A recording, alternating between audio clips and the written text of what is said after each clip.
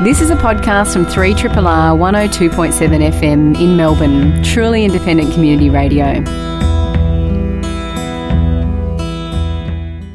Hello and welcome to Plato's Cave, a Triple R film criticism show and podcast. My name is Thomas Caldwell. I'm joined this week by Cerise Howard and Alexandra Heller-Nicholas. Good evening to you both. Hello, hello. Hello, hello.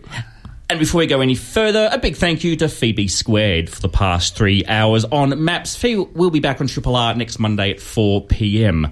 I should actually say at the very top of the show today, of course, is Academy Awards Day. It's Oscars Day.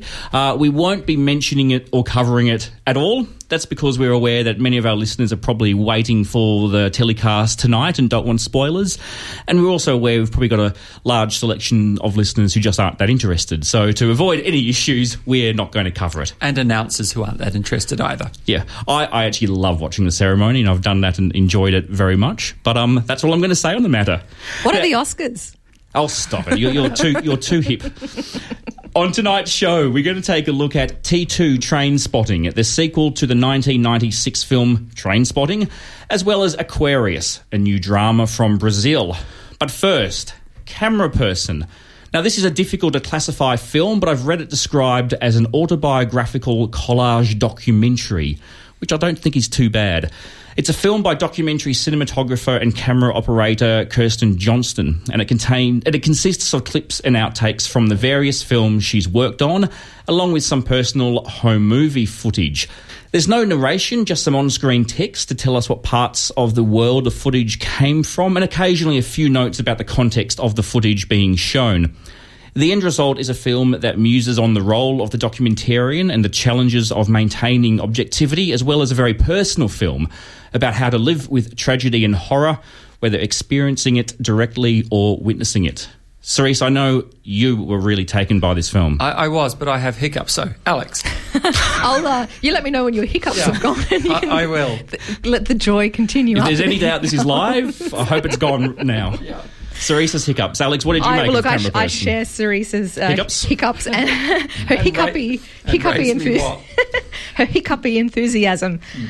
This is one of those magic films that I get to say I've never seen anything like it, and nothing gives me more of a buzz than being able to talk about a film using those particular words. Like you said, Thomas, the word kind of collage, diary turns up a lot. I almost think of this film, it's so personal, and it really emphasises that without being indulgent. It almost feels like a moving photo album because it travels through different jobs that she went to. So filming, she worked on the Derrida documentary in inverted commas, of course, because it's Derrida. There's my little joke there. Anyway, Fahrenheit 9/11, Citizen 4. She's worked on an extraordinary number of films, but working on these films have been part of her life. And I love how she incorporates these short, seemingly at times contextless moments next to personal footage. So footage of her two children. She has twins, of her mother and her family. This idea of her work and her personal life kind of forming this beautiful documentary memory poem almost. It's just extraordinary. It's just a beautiful movie. Some of the films it sort of reminded me of, but again, I'm going to agree with you, Alex, and say it does feel like quite a singular work, but it reminded me a little bit of films like Senna and Amy in the sense that it's just the footage we are seeing without shots of talking heads explaining it all together. But it also reminded me of very personal documentary essay type films like Heart of a Dog, for instance. Absolutely. And then also Wim Wenders' The Salt of the Earth. I thought about that as well. The film that moved me to tears, and when I reviewed it on the break fast as I could hardly talk about it. Yep. Mainly because some of the themes she deals with is this thing about how do you cope with filming tragedy and heartbreak and horror. And then she includes some of stuff happening within her own family as well, in a way that's completely sincere and very moving. And I think that if she was more overt in providing a narrative, it would actually come across as a little forced and a little corny. There's something about her, and I think the title of the film, Cameraperson, is so evocative of what she's actually doing in this film, in that she's making herself present. And in so many of these clips, there's an extraordinary moment where she's talking to a young woman who's about to have a pregnancy terminated, and you can hear her talking to this young woman from behind the camera, and it's it will stay with me. She's obviously included this sequence in the film because it stayed with her, and it feels like one of my memories now. It's in my memory bank, and there's so many moments in this film that I've made that connection with. So it's all about, in a kind of documentary film studies context, it's about, the presence of the camera person. It's not just it's not raw verite footage that's kind of captured by robot. It's a person there who is feeling and engaging. And this film in a way is about putting her in that, but at the same time it balances that beautifully with it putting that footage into her story. Well, the scene that sort of towards the end of the film that I realise kind of gives you a clue as to what this film is all about happens very early when we see some of the Derrida documentary, and there's a scene she's filming him, and obviously an outtake she's included, and she trips over the curb or something, and he makes a joke about, this is what the camera person does. They see the whole world around them, but they forget to look around their own immediate surroundings, and they trip up. And it's a nice little joke, and it's a nice little philosophical joke, and Derrida's quite lovely in this film. He's sort of aware about how goofy almost. He's quite goofy in it. But that's what this is about, a person who is so aware of the rest of the world, now looking in at her own life as well in the context of these experiences. And the moment that really drove home to me of her being aware of her subjectivity is that sequence, I think it's during some of the footage she took in... where is it? Is it Serbia or... Bosnia. The Bosnian. Bosnia. Yeah. The two boys playing with the axe. And it's these two brothers, one very, very little and an older one who's chopping wood right near his little brother, and she's gasping and starting to say, oh, God, no, oh, God, no. And you're there watching it, feeling her absolute gut terror as to what on earth is going to happen because these boys are too little to be playing with the axe, and it's a very real moment. The footage in Bosnia, I think, really punctuates this film. I think it's really privileged as... I think the footage in Bosnia and also the footage of her mother, I think, are the real kind of structural centerpieces of this film. But the moment that really got me in that... kind of interplay between her subject and her subjectivity was when she was spending time with a midwife in Nigeria who just gave birth to twins. Yeah, and that kind of cuts between her own twins and this interplay. It's like, of course she can't make that separation. How are you feeling, Cerise? I think they're gone. It could be cute. It could be very humorous yet for all concerned. The other key moment...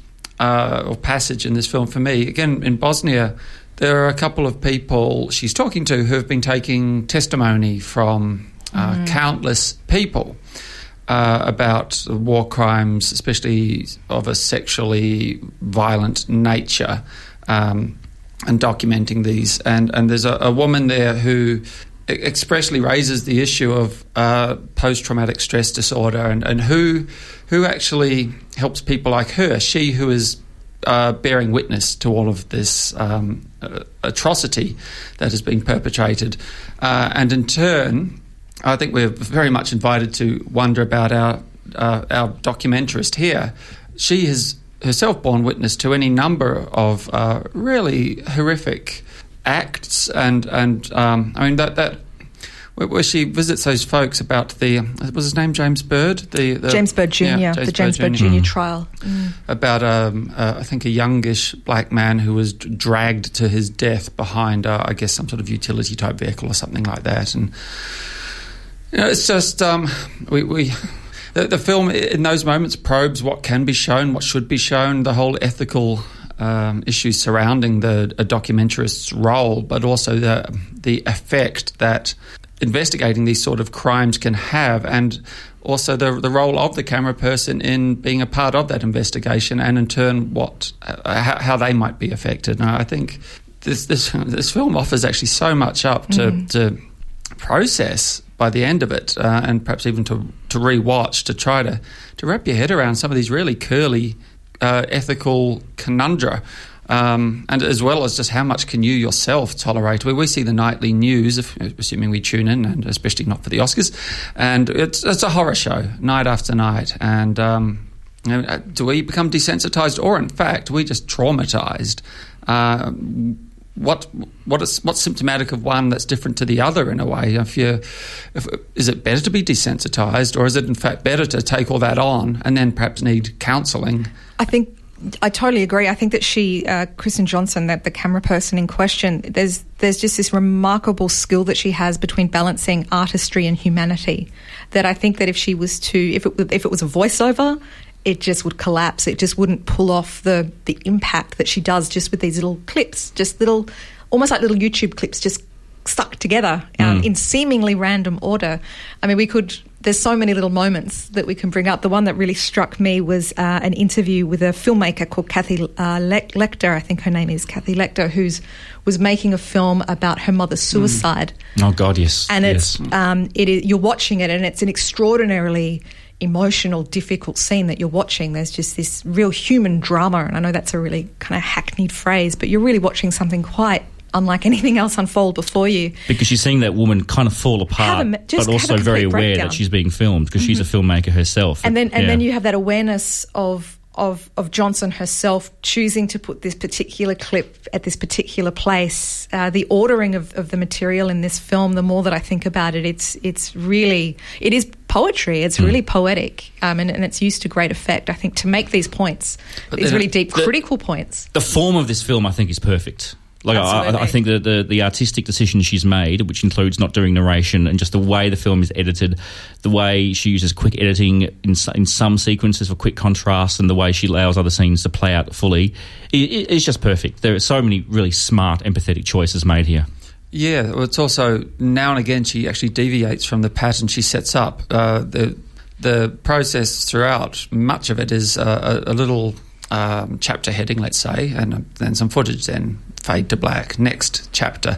But then there are times where she just runs deliberate juxtapositions of footage from quite disparate events that she has covered, and they're really telling. And you orient yourself with them because you've already seen snippets of these earlier, so you do have a sense that actually what you're meant to be paying attention to here is that there are these thematic linkages, and many of them are grim, frankly, but I marvel too at how she finds the good in humans, and even when perhaps some of them are presenting themselves in a manner whereby you know that she's gently prompting people to come out of themselves, and especially this gorgeous elderly woman in Bosnia who's beautiful, in a wonderful form of denial about what's been going on. Or she's terrified to say anything. Or both. I think she's reached the point where she believes what she's saying. Yeah. And she's just rolling camera the whole time, much as we see lots of shots in this that would never have gone to air in an actual documentary. So we're always given pause to think, okay, so as a filmmaker, she's always got the camera rolling. She could intervene, or she could call cut and then have a little chat with someone and say, is this okay? Is this, do you want to talk about this, or is this really not? But no, instead she's kept this rolling and documented her own, I think, her own forays into actually ethically slightly murky territory. And that's, I think, so fascinating about this. This is it's such a complex film. It is. That's the scene I realised that she's a genius. That interview with that elderly woman who was so, and it's all being done through translators as well. And this woman is so reluctant to talk about the political situation.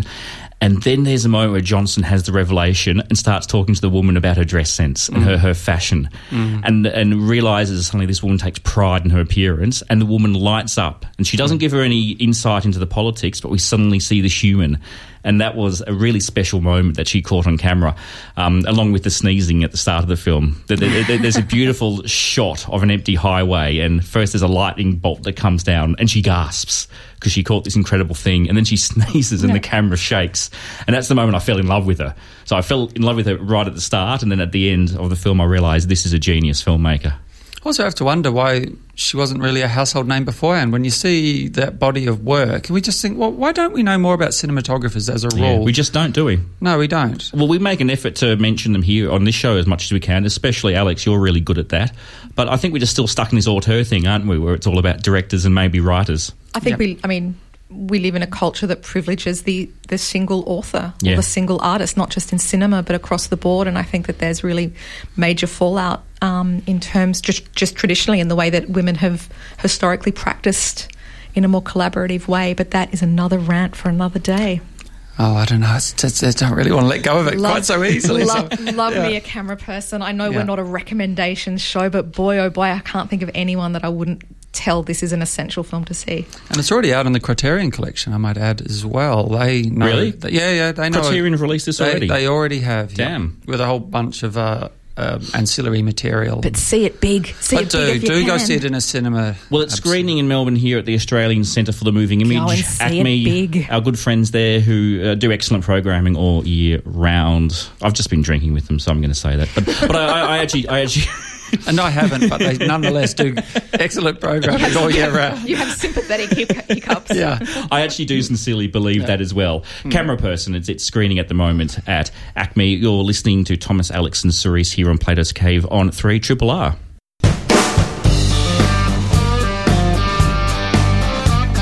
Triple R, not for everyone, for anyone. You're listening to Plato's Cave. It's always sad when people important to us in the film industry pass away, and there's been a couple since the show last aired last Monday. So I'm going to hand over to you, Cerise, to say a few words about one of the two people we want to tip our hat to tonight. And as I fear my hiccups are only a hiccup away, Alex. Seijun Suzuki, the extraordinary Japanese filmmaker. He was not young. He did live a full life. 93 he made it to. And as we have discussed, we don't know whether he was into cricket, but that is a good innings. Very good. And he did not stop making films. He didn't really start making money, as he famously is quoted. Or sense. No, sense and money he wasn't big on, but the guy loved making movies, and he made some of my absolute favourites. Some of these are available on the aforementioned Criterion collection. So if he is new to you, we urge you to run out and see Branded to Kill, Tokyo Drifter, Story of a Prostitute, Pistol Opera, Underworld Beauty, and one of my favourites, Capone Cries a Lot. If you've never heard of him, you are in for a delight. Yeah, a lot of Western genres put through some sort of bizarre Japanese pop culture, pop art blender, and they come out in a way which so clearly influenced Quentin Tarantino and many others. Jim Jarmusch was mourning his loss on the Twitters. Yeah. A lot of film. He's a filmmaker's filmmaker. I know that's a bit of a cliche. A great stylist, and his films were just impossibly cool. Yeah, so R.I.P. Seijun Suzuki. You're listening to a podcast from Community Radio 3RRR in Melbourne, Australia. T2 Trainspotting is the somewhat unlikely sequel to the highly influential and popular 1996 film Trainspotting, about a group of young men caught up in the Edinburgh harrowing scene. Drawing material from the original 1993 novel by Irvine Welsh plus his 2002 novel Porno, this new film is once more directed by Danny Boyle and written by John Hodge, and brings the four main characters back together 20 years after Mark Renton, played again by Ewan McGregor, ripped them all off and vanished from their lives. So Daniel Murphy, a.k.a. Spud, played by Ewan Bremer, is still battling addiction. Simon Williamson, a.k.a. Sick Boy, played by Johnny Lee Miller, is now a low-level hustler who wants to open a brothel. And Francis Begbie, played by Robert Carlyle, is now in jail and as psychotic as ever. The film relies heavily on evoking a deep nostalgia for the original film, while thematically being very disdainful towards these now middle-aged men who are still clutching on to the past. Now, I suppose I might just reveal my deck of cards right now, Cerise. You and I have both seen this. We went separately. I was utterly blown away by this film. I was choking back the tears at certain scenes in this, because it does tap into the kind of feeling I had when that original film came out in such a powerful way. I mean, I feel like this was specifically made for people about my age who saw this film in their early 20s, and it was a revelation at the time. And it was a big deal at the time. It was so associated with Britpop. The original soundtrack album was, one of the great albums of the era. And as much as this film has this recurring theme about how pathetic it is to constantly hang on to the past and relive former glories, it's a film that very heavily is evoking a sense of nostalgia. There's a music from the original film appears in remixes. There's lots of flashbacks to the original film. And yet it somehow really works. It's quite a sincere, mature film, in my opinion.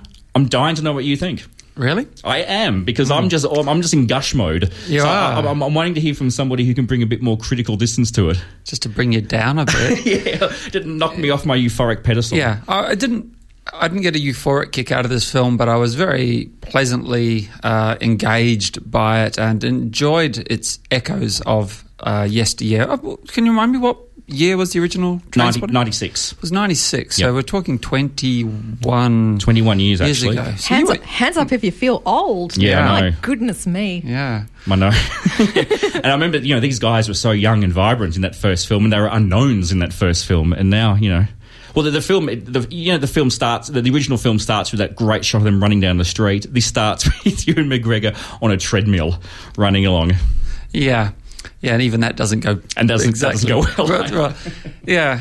Look, I think actually the moments of comedy in this film that don't reference the past one are really splendid. There's this fabulous business in a pub about the whole 1690 something of something, where the Catholics were evidently appalling and conquered by a Protestant group of Scots. I can only presume I don't know that history so well. I missed the history. Yeah. They give it to you in the film, but I forgot to take notes. But that whole business is fabulous, and as a self-contained bit of just comedy is splendid stuff. A lot of the rest of the film, though, really is purely for the benefit of people who saw the original, and I don't know that it would really have a tremendous amount of resonance for anyone who didn't. It's so referential and reverential to that first film, and I get that because it was an important film. But it's to the point where there are echoes in the soundtrack, even just little cues. I mean, it's cleverly done, but it's kind of just overdone for me. I even reviving Lust for Life and getting a slight remix of that, was it really necessary? I mean, I think certain things, yes, you want to...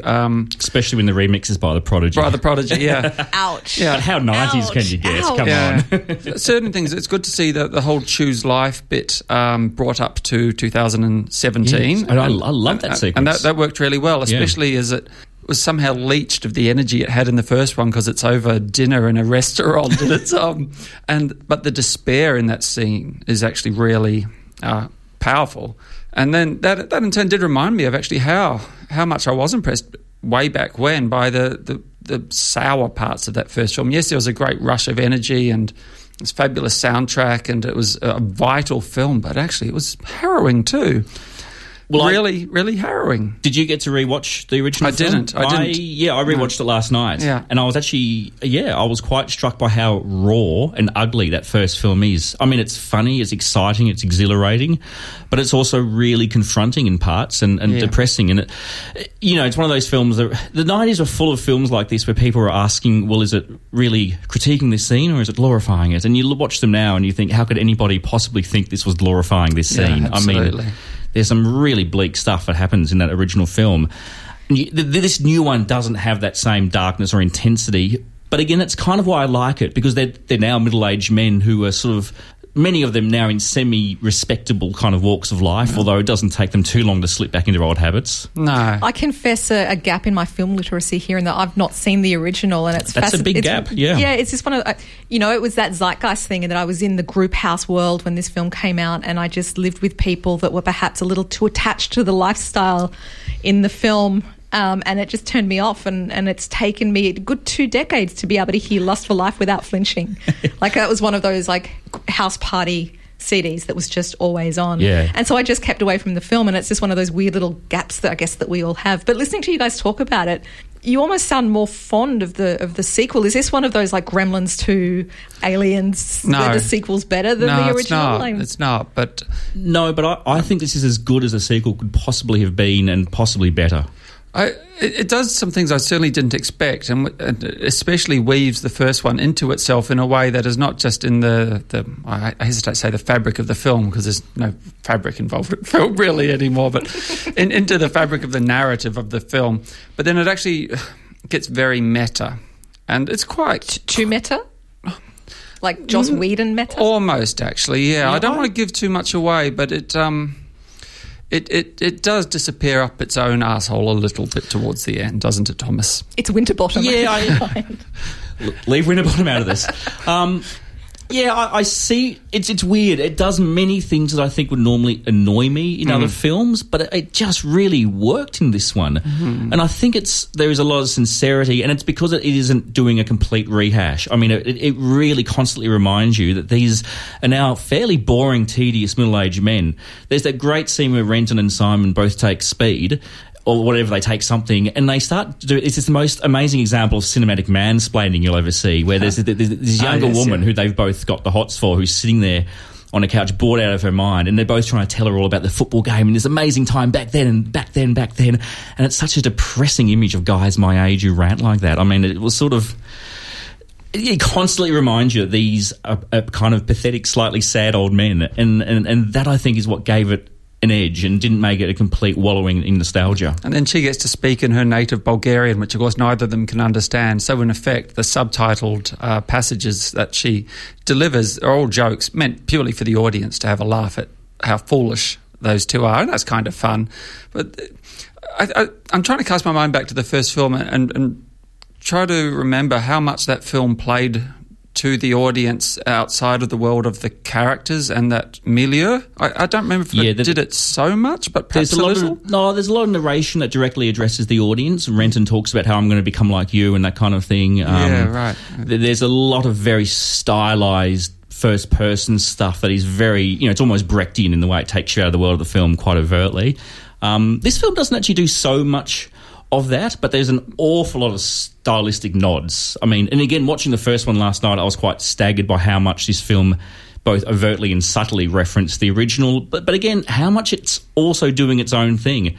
I think it is its own film, but it so depends on you having seen the first one to make any sense of it. So that's always the question with a sequel, isn't it? Is it any good if it can't stand up on its own? And, this is a film I don't think could stand on its own, but I think as... Well, it's a companion, isn't it? Yeah. It's like an extension. It's like, an add-on pack. Is that a gaming reference? I'm getting... Apparently so. Just settle down. Ewan... Talking about boorish middle-aged men. So. Ewan Bremner. What has Ewan Bremner been doing the last little while? He's so distinctive. As this is the character who plays poor old Spud. Yes, poor old Spud. He was in Black Hawk Down. He briefly had roles in films like that. I saw him in a short film a few years ago. I'm not really too aware of what else he's done with his career. Yeah. Is it strange watching Ewan McGregor? Because I know that when this came out, I think I knew him when the first one came out. I think I knew him from Shallow Grave. Shallow Grave came out first, didn't it? Yep. And he, swept. And Lipstick on Your Collar, which was a Dennis Potter series he was in way and back then in the before day, long, he was tackle out in almost anything. The Pillow Book, Book, the Pillow Velvet Book. Goldmine. It was just... there was a lot of Ewan out there. Dong shitty. It was... He was one of those guys who suddenly, like, if Ewan McGregor's in that film... He's got his pants you're off. You're going to see some penis, He went a bit Harvey Keitel along the way. I was about to say... Yeah, well, I mean, Ewan McGregor, I suppose, the only one we've really kept up to date with. I mean, Johnny Lee Miller kind of faded a little bit. Robert Carlyle, for a while, was popular, but I haven't seen him in anything for ages. Hamish Macbeth. Oh, did he go to TV? I was going to say he did Ravenous, so he can actually just stop making stuff because he's made the perfect film. Sure, he did. But again, that was ages ago. It was. That was late 90s, I think. Ravenous, the Antonia Bird film. So I'm especially just fixated on Ewan Bremner because I find him so fascinating. He is Nosferatu. He's the guy with the head, yes, isn't he? He absolutely is. And there are certain times where he's actually lit in this film with silhouettes to really bring that Nosferatu look out. And it's pretty rough. I mean, yes, he is distinctive looking. I hesitate to call anybody hard on the eyes. His distinctive appearance is really played for laughs, and I guess he's in on the joke, but gee, it's a bit cruel. Actually, I think he's better in this new film than he was in the original, because in the original he's big. Yeah. As in the acting, he's big and over the top. Oh, it is in this one too. Yeah, but I think there's more nuance from him in this film. And he's so rubbery. Yeah. He's gifted. He's a gifted physical comedian. I don't know why we just haven't seen an awful lot more of him, but I guess he just doesn't quite have those leading man looks, even that with all that goofiness and comic skill. I guess he's just still a bit too much. Poor Ewan Bremner. Anyway, it's great to see the gang back in this film, and a lot of the other supporting cast make an appearance as well, which is nice. Kelly MacDonald gets a small scene. Nice. You couldn't have done much more with that character, but I'm glad she's in there. We're talking about T2 Trainspotting. You're listening to Plato's Cave. 3RRR. We are going to talk about Aquarius in a few moments, but first of all, the other very sad death that got announced, this morning, this is the news I woke up to, which was actor Bill Paxton died at the age of 61, who sort of talking about how Trainspotting was a big part of my 20s. I mean, Bill Paxton was one of those actors who was just in so many iconic films I saw as a teenager and a young person. I mean, that ridiculous punk he played in The Terminator, and he's there in Weird Science. And of course in Aliens, where he says, "Game over, man, game over," which is my wife's ringtone. I mean, how does he actually say it, Thomas? I'm not going to do a Bill. I'm not going to sully his reputation, his memory. Well, I think you already have by not mentioning Twister. I'm building the Twister. But yeah, in the 90s as well. I mean, Apollo 13 and Twister, and then Titanic. And he was doing. I haven't seen his television work, but I believe it was really good. I heard a really beautiful interview with him only recently on Mark Maron's podcast, WTF Pod, which I suspect a lot of people are aware of. And I know he just came across as a really regular guy who was very self-deprecating, very realistic, and was looking forward to doing a lot of other great work. So this death was unexpected, and yeah, I'm quite saddened by that. A big shout out to Josh Nelson, ex-Plato's Cave host and founder, who I know was very fond of Bill Paxton as well.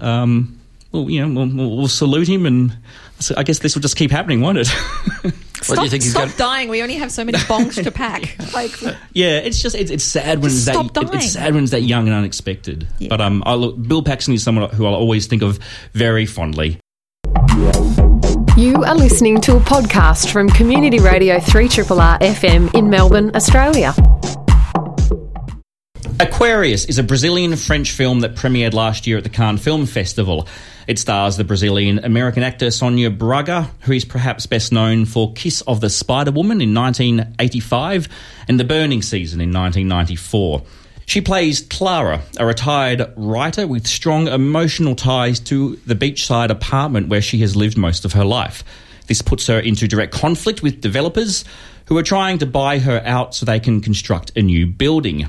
Soon, Clara is the only resident left in the apartment block and having to deal with escalating attempts from the developers to harass her into submission.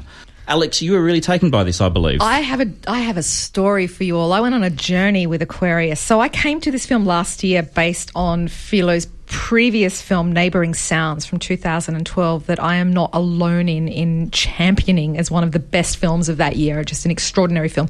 Set in the same area. Focuses again on an apartment block, but instead of focusing just on one inhabitant, it focuses on a whole group of people who live in this apartment block. So this Aquarius is kind of connected in a couple of ways, I guess, indirectly with this extraordinary earlier film, Neighbouring Sounds. So when I first saw this is going to sound like I'm going on a tangent here, but when I was at school, when I was in year 8, I went to a Catholic school, we did The Lion, the Witch and the Wardrobe, and we all thought it was great. It was the first book that we actually, in English, that we thought was good. And then we came to school and our teacher, Miss Brown, I know who you are, pulled the word allegory on us and dropped the Aslan is Jesus bomb. And I'm still angry about it. I'm still really, really angry about actually, it. It's like spoilers, Alex. So that's too soon. And it's been a couple of years and I'm still not pleased. I admire the intellectual rigour that went into that particular allegory. So when I saw Aquarius, see, I'm not high. I didn't go drinking with Thomas. I am going somewhere. When I first saw Aquarius, I thought it was this amazing film about this, Sonia Braga, this amazing screen presence, this strong woman fighting the man. And it was just, she's battled breast cancer and she's got this family and this amazing personal history and this incredible record collection. And I just thought it was this wonderful film about this wonderful, wonderful, strong woman. And then I watched it again recently with some more knowledge of the background of the film and the controversy surrounding it. And it was very consciously made when it filmed at Cannes. The cast and crew all had protest signs and were very much engaged with the plight of the President Dilma Rousseff, who was impeached and replaced in August 2016 by Michel Temer as president. Now, we say impeached. A lot of people, including a lot of quite high-profile human rights groups and certainly the makers of this film, feel that it was a coup. They feel that she was kind of falsely accused of certain things that were kind of rigged from the inside to get her out and replaced with a much more pliable man. A very controversial historical moment that I just wasn't aware of when I first saw this film. It's the Aslan is Jesus moment for me. When I watched this film again recently, it was, I just lost the magic. I don't know why. The allegory was just so obvious. This idea of the rot in the building and the strong, independent woman forced out of her rightful home by passive-aggressive businessmen. It just felt really Aslan is Jesus for me, and it just didn't have it just stripped away a lot of the magic. I didn't think the film looked that great. I thought there's no real reason to see this at the cinema. I went from very extreme positions on this film. It's quite a journey, Alex. Yeah. The end. I'm finished. I'm almost relieved to hear you say that, because I saw the film knowing, I knew there was something political behind it, but I didn't look into it deliberately, and I saw the film with no knowledge of the allegory. And I felt a little bit cheated by it in the end. It's a long film. It's 2 hours and 20 minutes. And the last half hour, I just had this real growing sensation of, is that all you're reducing this to? Because you're right. It's this rich story about this strong woman dealing with issues to do with her sexuality, where she is placed in society as an older woman, as a woman who's been through intrusive surgery, all this interesting stuff. And then it ends up as a simple kind of the villains are out to get you film. And the ending felt like something out of a Scooby-Doo episode. This sort of, all is revealed, the end. And the person I actually saw it with was furious. They were like, I think that their words were, you've got to be kidding me. So I was worried I was going to come in here as the villain, as somebody who felt very underwhelmed by this film, despite being quite invested in it at first. Yeah, well, Sonia Braga is a presence. I mean, she's in, Kiss of the Spider-Woman is one of the great films of that decade, I think, in large part due to her performance. Cerise, I'll stop swearing. No, don't. Hiccuping.